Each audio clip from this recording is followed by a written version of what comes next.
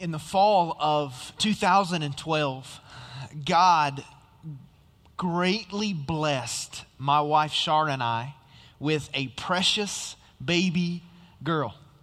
We named her Scarlett. You can see a picture of her up there on the screen, and I know I am biased, but she's beautiful. I'm just saying.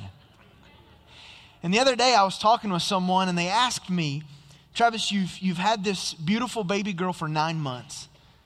At this point, what is your favorite part about being a dad?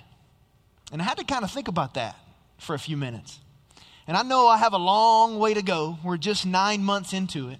But as I kind of thought about that question, here's what I think my answer is. My favorite part about being a dad so far is watching Scarlett grow and mature. I mean, a lot has happened in the past 9 months. I've watched her go from just being able to lay in one spot to now she can roll over. I've watched her go from just eating milk to now she's actually eating some solid food. I've watched her go from sitting up, propped up against the couch, to now she can sit up on her own. She's starting to take steps like she's understanding how to walk. Last night, for the first time, I got to hear her say, Dada. That was awesome. And it's been so cool to me to watch her grow and mature over the past 9 months. Now, I know as we think about a small baby, it's very easy to recognize what maturity looks like. But I want to ask you a question tonight as we prepare to look at the book of Colossians. We all know what physical maturity looks like.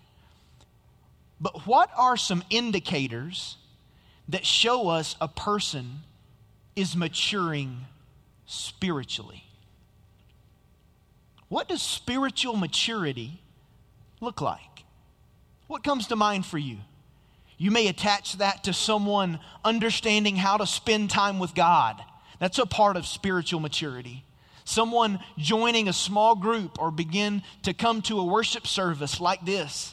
It may be related to memorizing scripture or going on a mission opportunity. I don't know what comes to mind for you when you think about what is present in someone's life when they are progressing in maturity as a Jesus follower.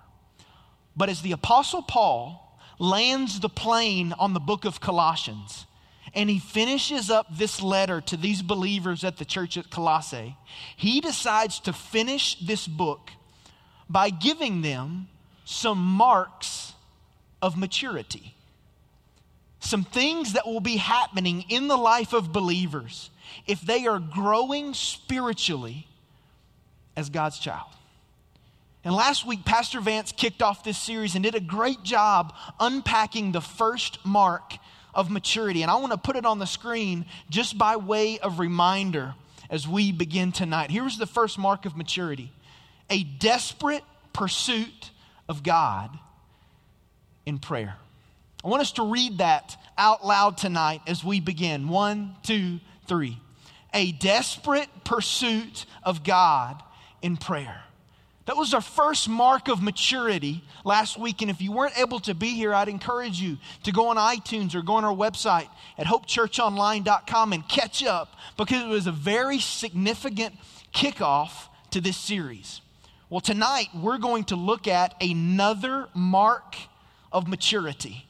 So if you have a Bible, turn to the book of Colossians, chapter 4, and we're going to look at 2 verses tonight, verses 5 and 6. If you don't have a Bible, we're going to put these 2 verses on the screen for you so that you can follow along with us as we read. Here's what the Bible says in Colossians 4, starting in verse 5. Conduct yourselves with wisdom toward outsiders, making the most of the opportunity. Let your speech always be with grace, as though seasoned with salt, so that you will know how you should respond to each person.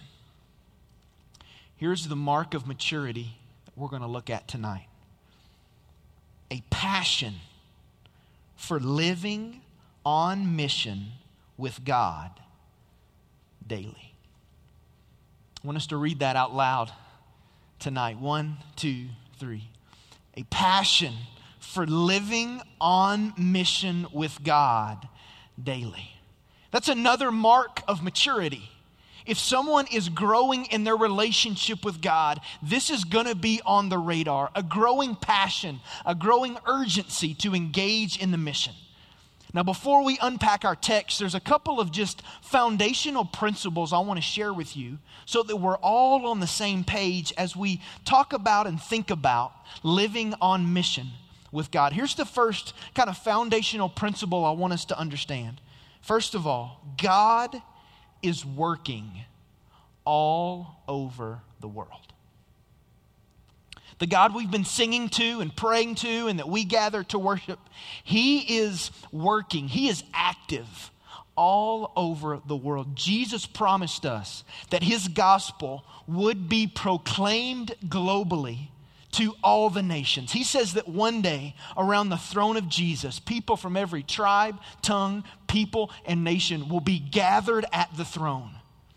A couple verses that really speak to this are in the Gospel of Matthew. One is found in Matthew chapter 24.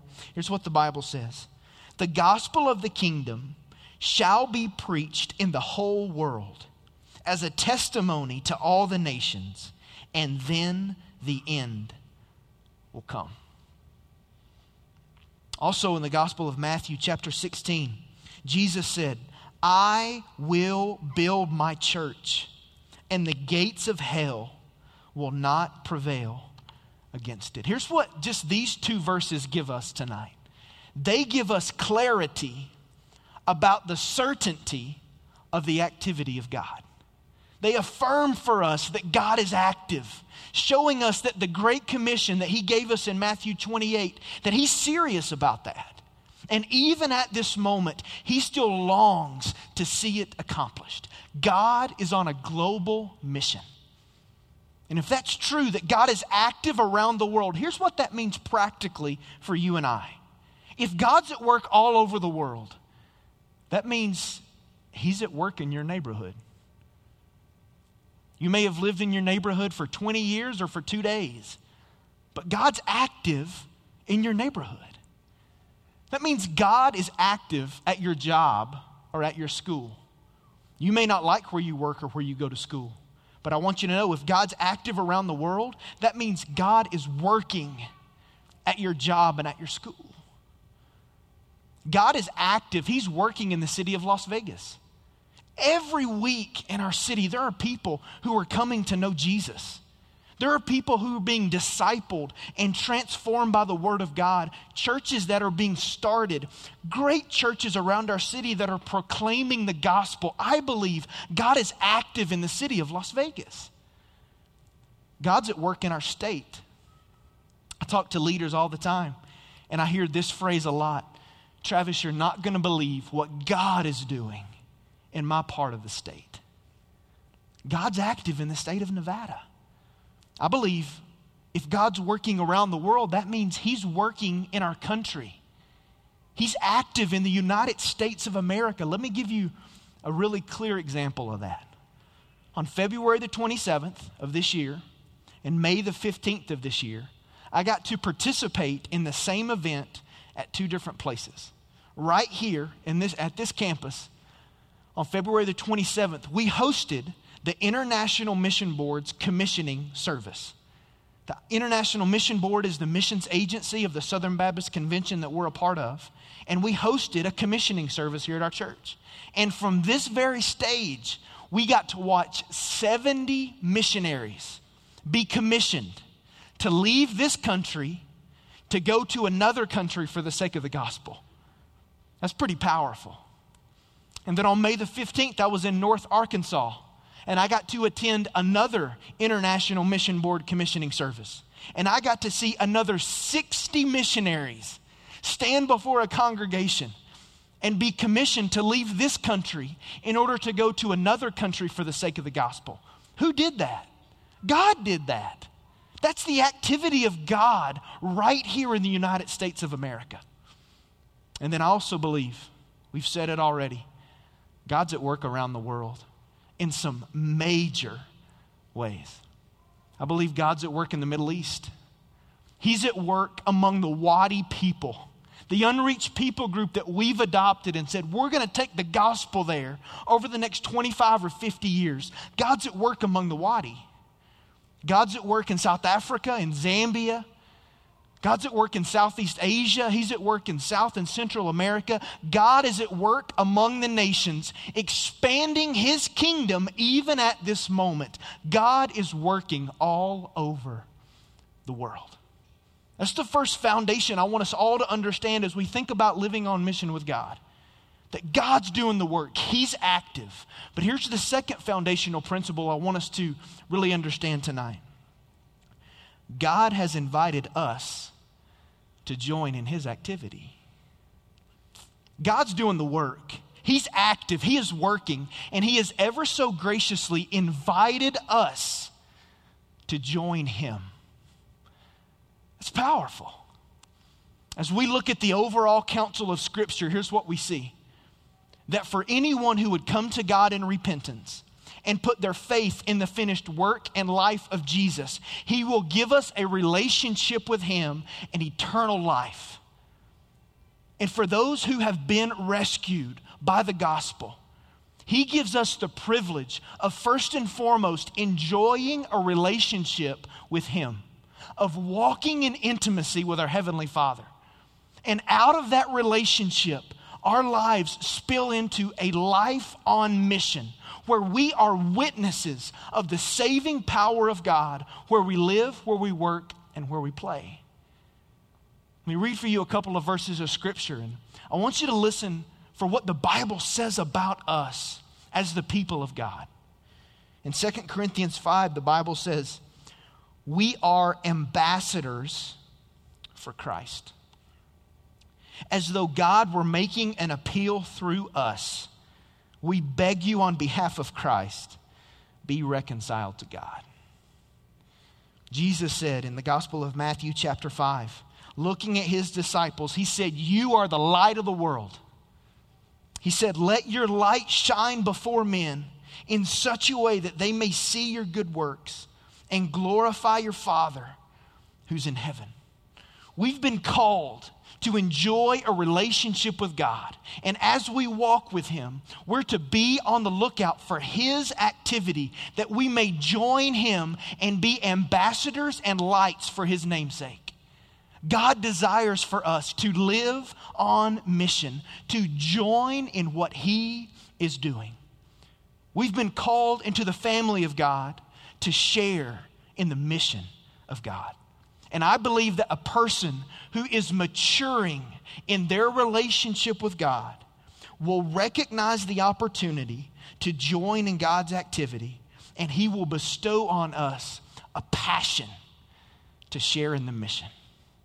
The second mark of maturity is a passion for living on mission with God daily. This week, as I was studying to teach, I came across a statement that John Piper made. And it's a pretty heavy statement. It's pretty challenging. And I want to read it for us. And then we're going to unpack this text from Colossians chapter 4. Here's what John Piper wrote. If we as a church are disobedient, it is not ultimately the cause of God and the cause of world missions that will lose. We will lose. God's counsel will stand, and he will accomplish all his purpose.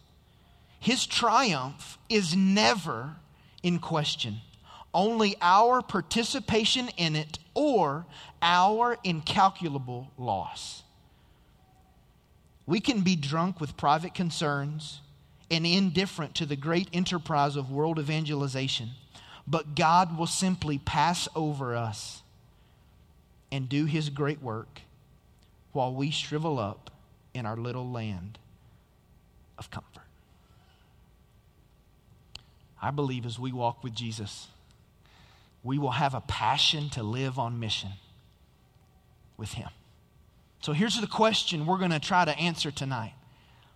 What does it look like practically to be on mission with God? I mean, that's inspiring and it's encouraging to think about God being at work all over the world and His invitation for us to join Him. But what does that look like practically on a daily basis for you and for me? Well, I believe in this text, Paul gives us 3 key words that can clarify for us what it looks like practically to do just that. Here's the first key word. It's the word live. The first area we need to think about to practically be on mission with God is the way that we live. And here's what we're saying in this key word. The way I live my life every day is a big deal. The way that you and I function on a daily basis, it's a really big deal as it relates to the mission. Paul begins this section of Scripture with the word conduct. The word conduct is a really simple word. It means to walk about. It means to live one's life.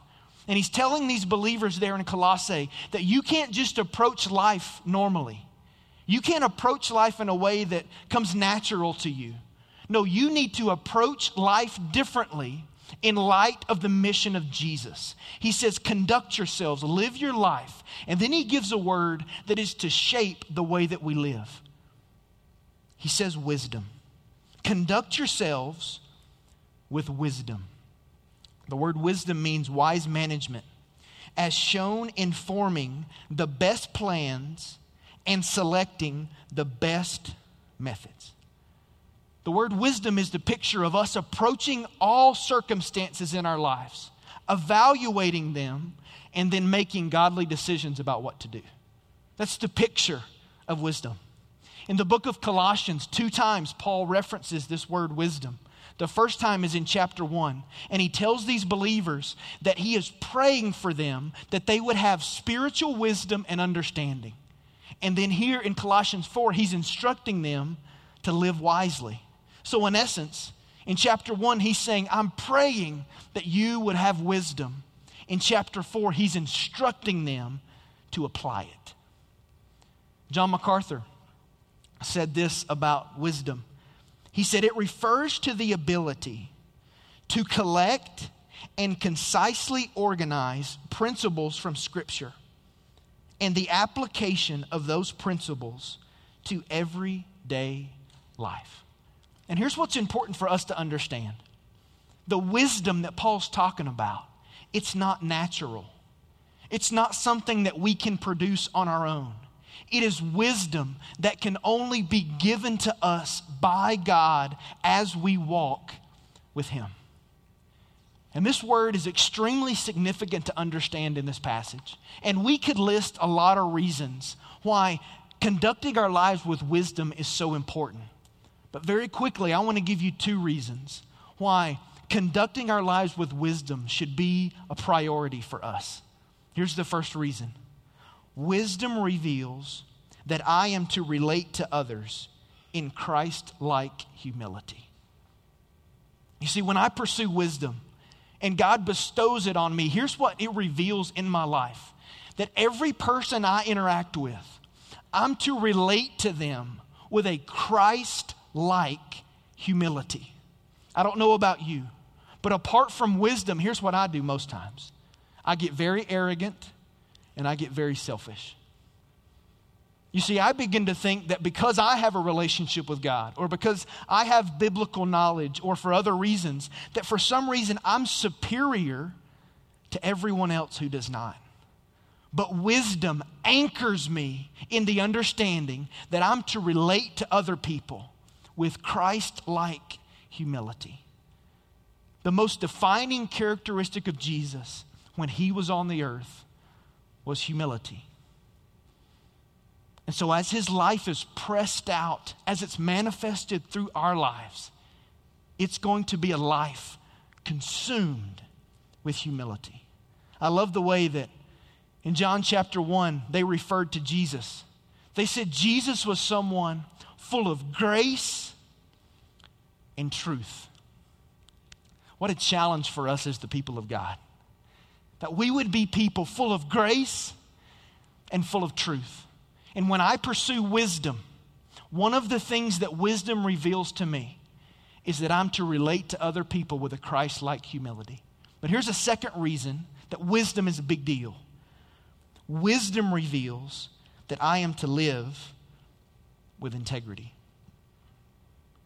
Wisdom reveals to us that we are to live our lives with integrity. You see, apart from wisdom, it is very easy for us to put on a mask and to come into an environment like this and act one way, and then depart from a place like this and act a totally different way.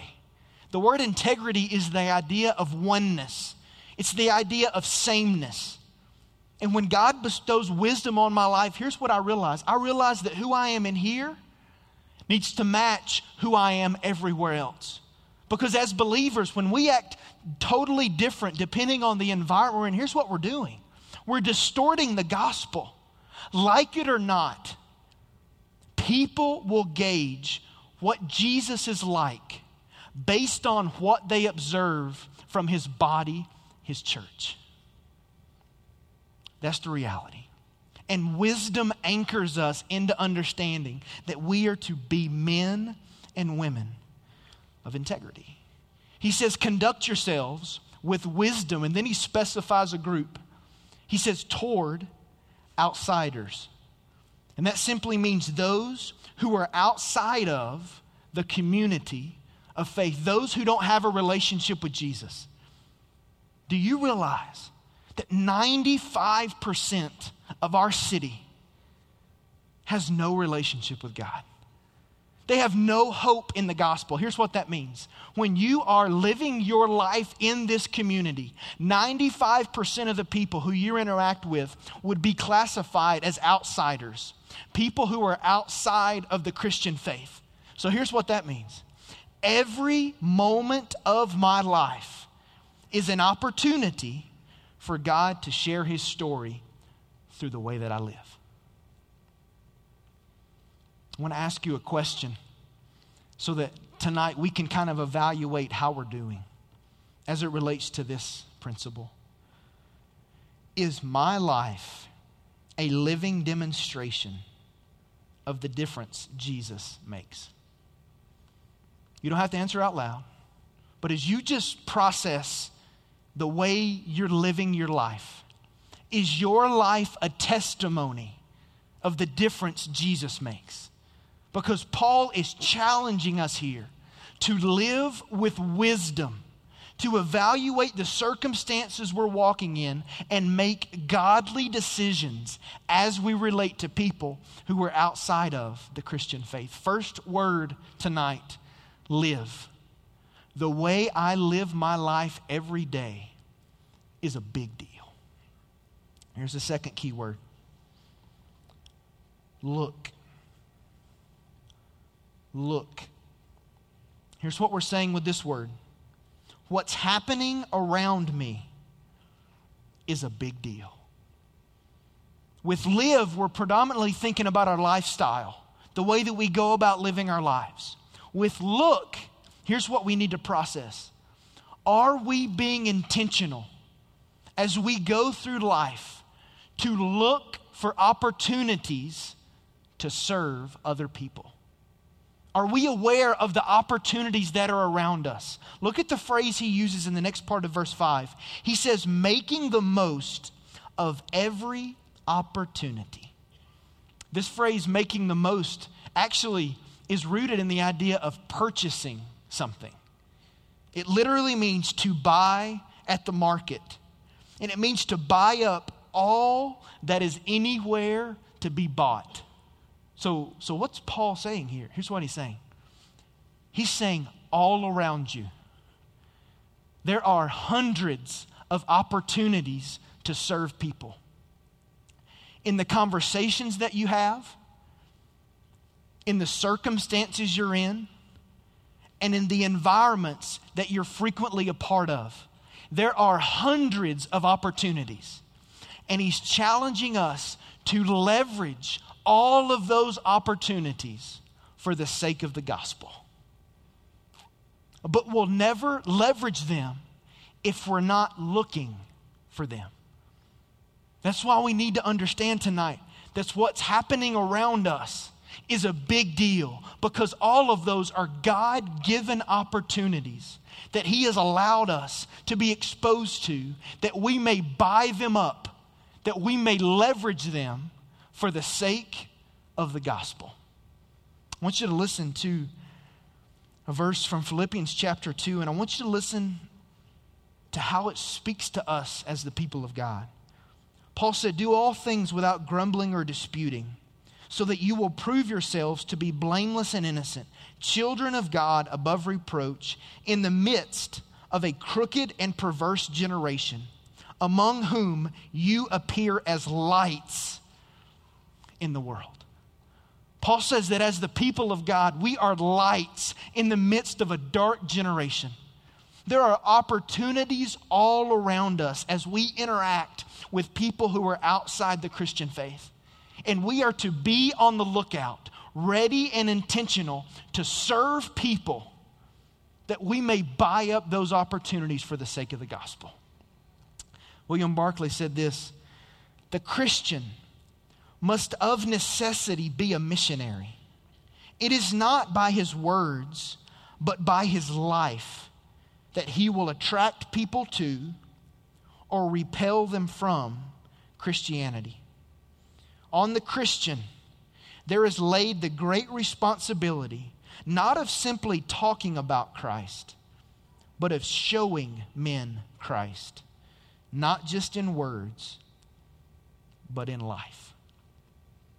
You've probably heard the old cliche, people don't care how much you know until they know how much you care. And that cliche may be old, but it is absolutely true in 2013. Let me ask you a question to kind of evaluate how you're doing in this area. Am I looking for opportunities every day to serve others and share the gospel with them? Are you intentional about looking for where God is at work, the opportunities He's put before you, that you may buy them up, leverage them for the sake of the gospel? First word, live. The way I live my life every day is a big deal. Second word, look. What's happening around me is a big deal. Here's the third key word from this passage: speak. Speak. Here's what we're talking about when we say that. What I say to others is a big deal. What comes out of my mouth as I speak to people is a really, really big deal. Look at verse 6. He says, "Let your speech always be with grace, as though seasoned with salt, so that you will know how you should respond to each person." Rick Warren made this statement: "Many parts of your life mission are unique, but there is one part of your life mission that we all have in common. It's this: God wants you to tell other people about what's happened to you." You see, the lifestyle component of this is awesome. And I believe we should live humbly with integrity before people.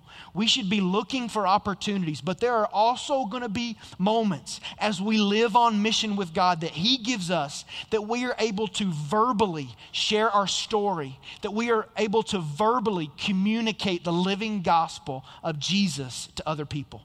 And Paul gives a couple of phrases here that should really shape what we speak. The first thing he says here is he says that it should always be with grace, as though seasoned with salt. Salt can do three things. It can preserve, it can sterilize, or it can season. And Paul says in these verses that your speech should be seasoned with salt, meaning it should be acceptable and inoffensive.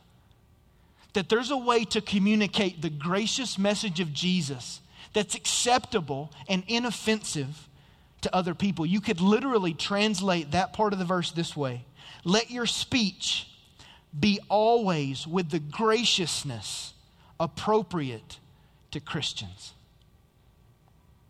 The next thing he says in this verse is, so that you will know how you should respond to each person. Every opportunity that God gives you to share the gospel, to speak the gospel, is probably going to be different. There's no cookie cutter model I can give you to say this is what you should do every single time. But as we walk with God, as we live on mission with Him, I believe through wisdom, He's going to show us what it looks like to speak the gospel in an appropriate and inoffensive way. I want to give you a really clear example of this. And in just a moment, I'm going to show you a video. There's a famous show in our city called Penn and Teller.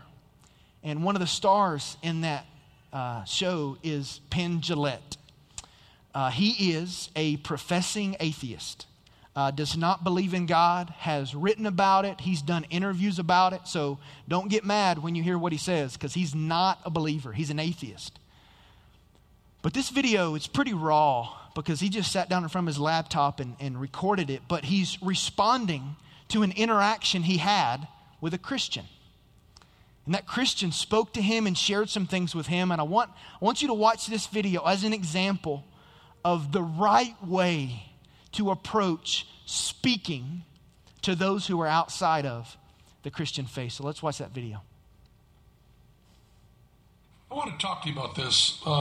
I get home from the show, and at the end of the show, as I've mentioned before, we go out and we talk to folks and, sign an occasional autograph and shake hands and so on. And there was one guy waiting over to the side in the what I call the hover position after I was all done. Big guy, probably about my age. Big guy. And he had been the guy who has picks the joke during our psychic comedian section of the show. So he had the props from that in his hand because we give those away. He had the joke book and the envelope and the paper and stuff. If you haven't seen the live show, it's not worth explaining. But he had props from the show that we'd given him from the night before. He wasn't the guy that night. And he walked over to me and he said, I was here last night at the show, and I saw the show and I liked it. And he was very complimentary about my use of language and complimentary about, honesty and stuff. He said nice stuff. No reason to go into it. He said nice stuff. And then he said, I brought this for you.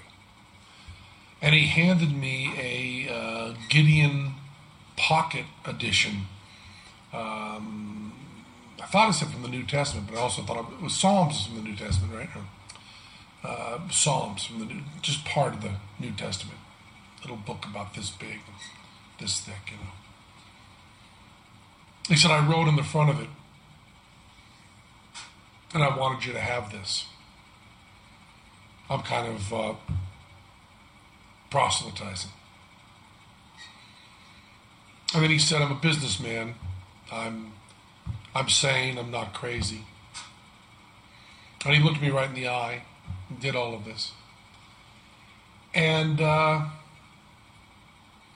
it was really wonderful. I believe he knew that I was an atheist.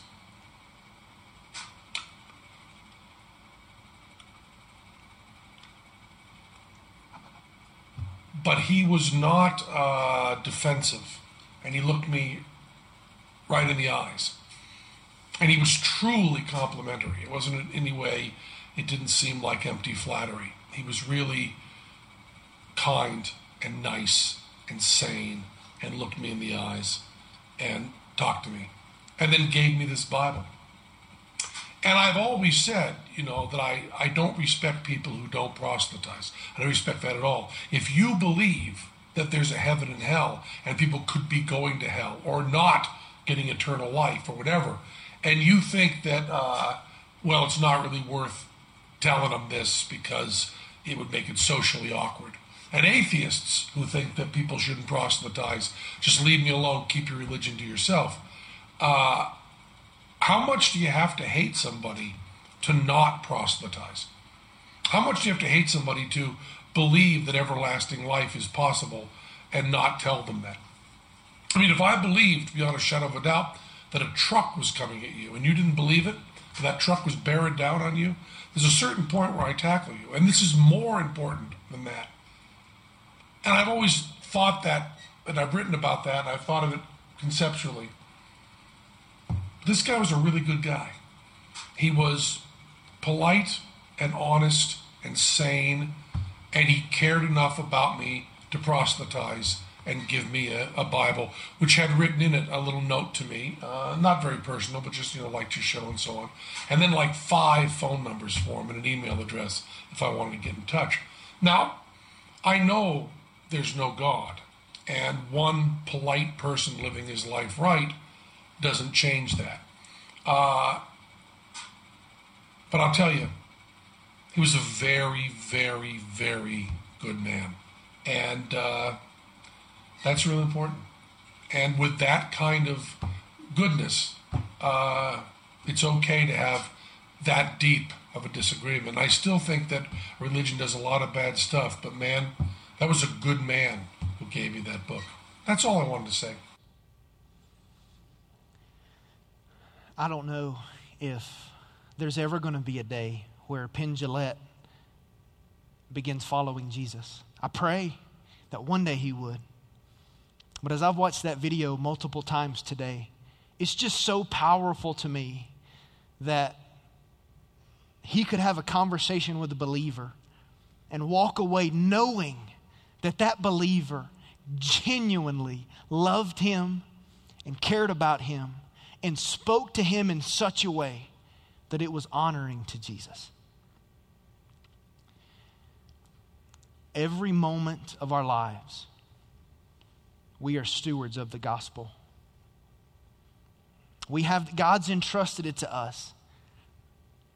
And I pray that video challenged you that as you have opportunities to speak the word to other people, that you will do so in a way that is gracious and that is seasoned with salt. And you will evaluate the context and the circumstance, and that through the wisdom of God, you will know the right decision to make as you interact. You see, our lifestyle creates a platform from which God gives us opportunities to verbally communicate the message. And we are to do that with a sensitivity to what God is doing around us and in us. What we say to other people is a big deal. As I thought about these 3 key words and kind of how it applies to my life, this third one was very challenging. And I want to ask you just an evaluation question about this last one. Am I speaking the gospel to others in the opportunities God brings into my life? Are you someone, as God presents opportunities from the platform of your life, you have an opportunity to verbally share the gospel? Are you sharing the gospel in the opportunities that God gives you? Are you sharing your testimony? Are you sharing what God's doing in your heart? Are you sharing the gospel? And as I really thought about these 3 words this week, live, look, and speak, I thought about some obstacles that I face personally in applying these to my life. I want to give you a couple statements and then a challenge, and then we're going to have a time of response. I thought about a couple of obstacles that, at least in my life, that hinder me from living, looking, and speaking in the right way on an ongoing basis, from sharing in the mission, from being on mission with God. Here are 2 things that are just stumbling blocks for me, maybe for you. The first one is the obstacle of busyness.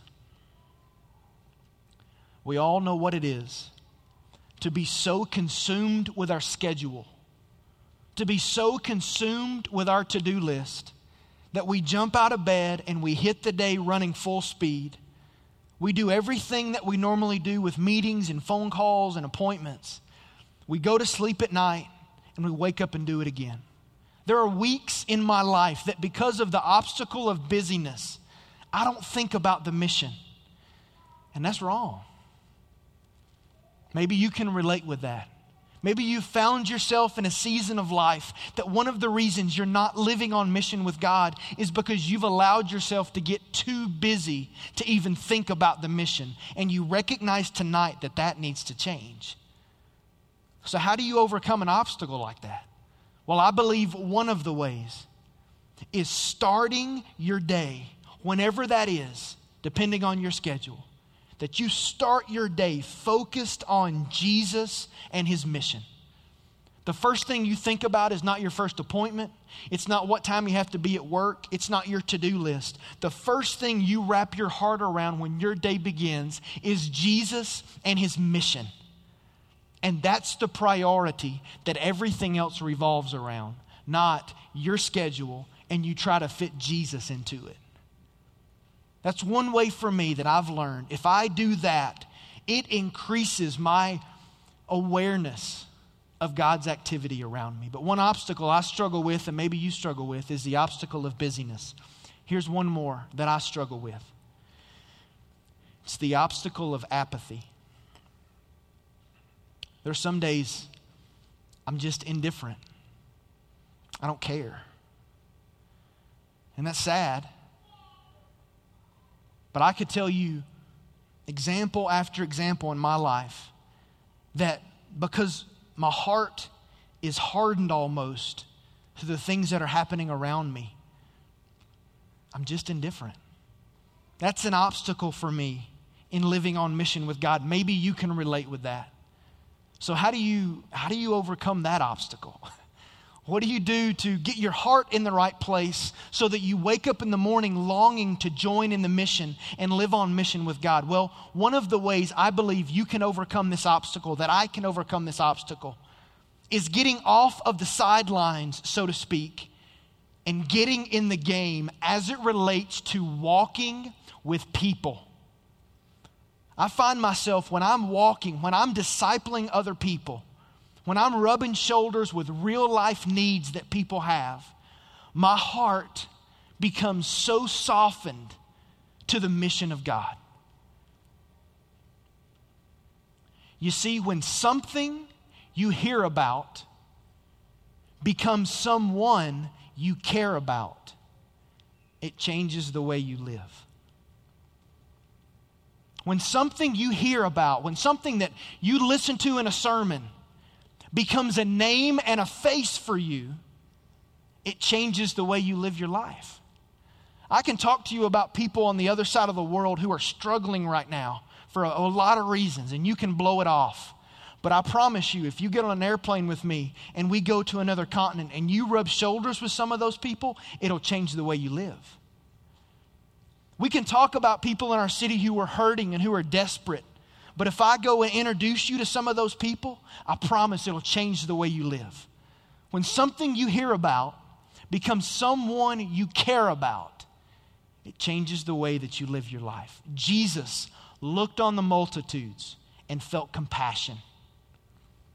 As you think about the multitudes of people in our city who are without a relationship with God, what do you feel?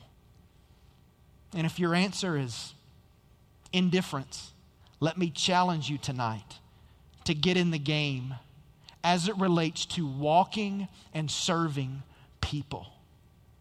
Walking with and serving people. There's never been a situation when I've been walking with someone, good or bad, that it hasn't softened my heart just a little bit more as it relates to the mission of God, because I realize that is someone that Jesus loves and he desires to use for his glory.